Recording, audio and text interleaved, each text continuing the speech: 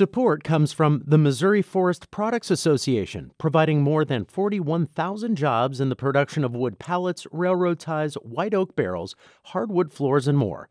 Details at choosewood.com. From the St. Louis Public Radio Newsroom, this is The Gateway. It's Thursday, September 3rd. I'm Wayne Pratt. The Missouri Senate has used a rare procedure to help pass a bill that would allow the state to intervene in some local cases. That approval came early this morning. Also today, pigeon racing. People in St. Louis have been involved in the sport for at least a century, passing it from generation to generation. You can actually stand up to about 10 feet away from the trailer, and you can feel the wind and the movement from the birds flying out of the trailer. It's almost like a helicopter taking off. You can feel the downforce from all the birds flapping. St. Louis Public Radio's Shayla Farzan will have that story in just a few minutes. Well, a long day at the Missouri State Capitol wrapped up early this morning with the Senate passing a bill that would give the Attorney General authority to intervene in murder cases in St. Louis. Supporters came up with a rarely used tactic to force a vote on the controversial proposal. The measure now heads to the House. The St. Louis Post-Dispatch reports members of that chamber do not have to take up the Senate bill. Also yesterday in Jefferson City, a bill to remove residency requirements for St. Louis police officers and another creating a witness protection fund received final approval. They now head to the governor. The Senate sent a bill regarding endangering the welfare of a child back to the House. It did the same for a measure that removes parental notification for giving guns to minors.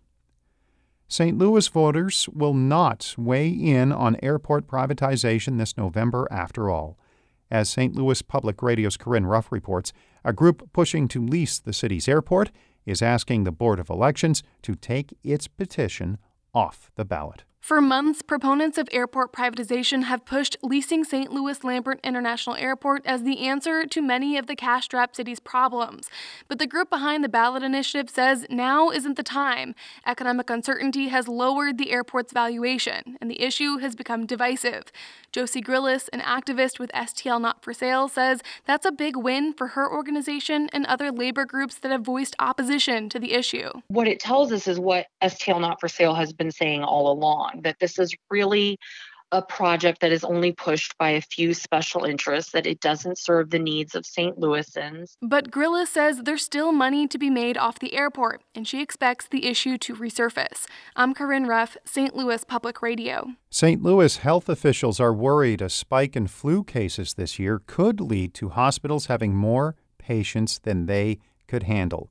The flu combined with coronavirus could put those hospitals over capacity limits. Spring Schmidt is the acting co-director of the St. Louis County Department of Public Health. So we are concerned this year since there are so many overlapping symptoms between COVID and the flu. Schmidt says people will need to get a flu shot as early as possible this year to prevent getting sick. Health departments in Franklin, Jefferson, and St. Charles counties are counting on school districts to track how coronavirus is spreading. In-person classes started late last month. Nurses and administrators try to determine who students came into contact with if they test positive. Teachers will keep seating charts and daily logs of student activities. Nurses will isolate those with symptoms. Jacqueline Brown is with the Jefferson County Health Department. The nurses and the staff at all of the schools that we have worked with have been an incredible asset, and I know they are all working incredibly hard and going above and beyond each day to track those items. St. Louis County and St. Louis Public Schools are holding online classes. The Reverend Starsky Wilson is stepping down as president and CEO of the Deaconess Foundation after 9 years. St. Louis Public Radio's Chad Davis reports Wilson will become president and CEO of the Children's Defense Fund in Washington, D.C. Wilson will leave the Deaconess Foundation in November. At the Children's Defense Fund, he'll succeed Marion Wright Edelman, a leading advocate for disadvantaged Americans. He's been president of the Deaconess Foundation since November 2011. He served as co-chair of the Ferguson Commission, worked for social justice, and advocated for children. Wilson says he's ready to lead the Children's Defense Fund, but he's also excited to see where the Deaconess Foundation goes next. I have every confidence that with the partnerships we've got, with the board that we've got and the staff we've got, the next leader will be set up for remarkable success. The Deaconess Foundation Board plans a national search for its next leader. Wilson will start his new job in December. I'm Chad Davis, St. Louis Public Radio.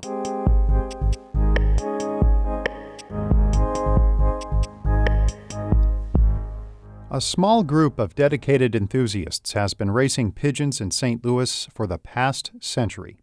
As St. Louis Public Radio's Shayla Farzan reports, the club is trying to keep the sport alive and maintain its close-knit community. Charlie Klipsch pulls his silver minivan into a parking lot along Interstate 44 in St. Clair, Missouri.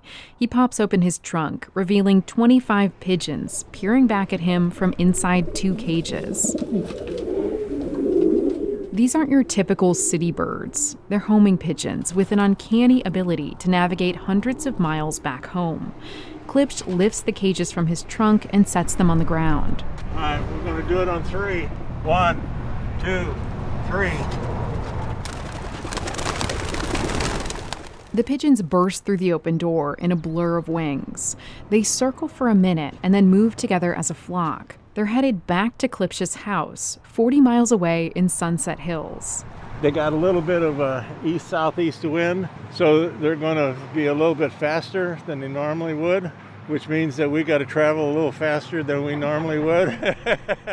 He hops into his van and peels out of the parking lot, trying to beat the birds home.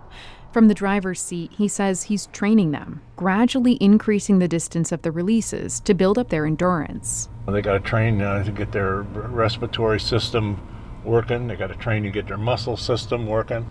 You know, it's like any athlete. They're athletes of the sky. Klipsch is a third-generation pigeon racer and a member of the Mount Pleasant Homing Pigeon Club, a group that's been racing these birds in St. Louis since the 1920s. On a muggy August evening, half a dozen members gather at their clubhouse, a small brick garage in South City. Its walls are covered in paintings of past champion pigeons done by the members themselves. Tonight, they're bringing their pigeons to prep for the first race of the season. Each bird has a plastic band on its leg with a tiny chip inside. Klipsch holds the pigeons up to an electronic reader, like scanning a candy bar at the grocery store. This registers the band number, 302, and we're checking that. That's 302. He's ready to go in a race. In less than an hour, they've registered all 49 pigeons for the race and tucked them into specially designed steel cages, outfitted with food and water troughs. That's it. All in. Outside, Jason Sadorf is just pulling up in his truck. He's in charge of driving the birds about 150 miles away to Lebanon, Missouri. He'll release them early the next morning by pulling a lever that opens all of the cage doors simultaneously. You can actually stand up to about 10 feet away from the trailer, and you can feel the wind and the movement from the birds flying out of the trailer. It's almost like a helicopter taking off. You can feel the downforce from all the birds flapping and wanting to fly. The birds will all fly back to their individual homes, where they'll be scanned to make note of their exact arrival time. That way, the racers can figure out which pigeons flew the fastest. Club member Kevin Sweeney says this group is passionate about pigeons, but there's more to it than that. They're friends who like to spend time together, even if they sometimes disagree. Like anything else, you're going to get political differences, and if you ask 5 different pigeon flyers' opinion about something, you're going to get 5 answers. It's just the way it is. For many of these racers, this has been a Saturday night tradition since they were kids, when their parents got together to race.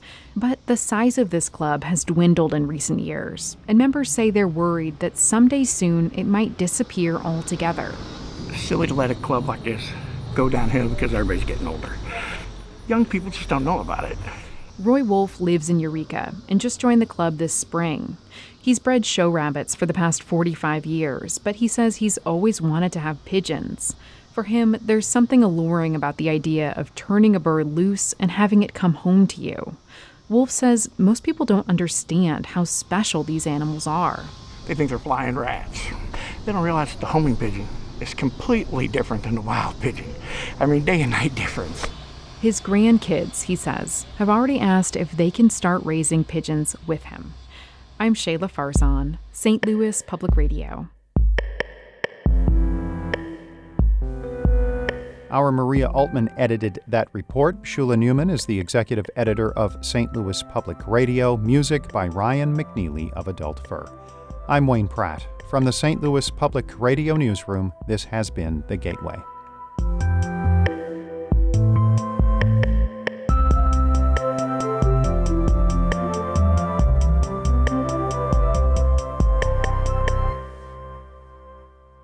Support comes from the Missouri Forest Products Association.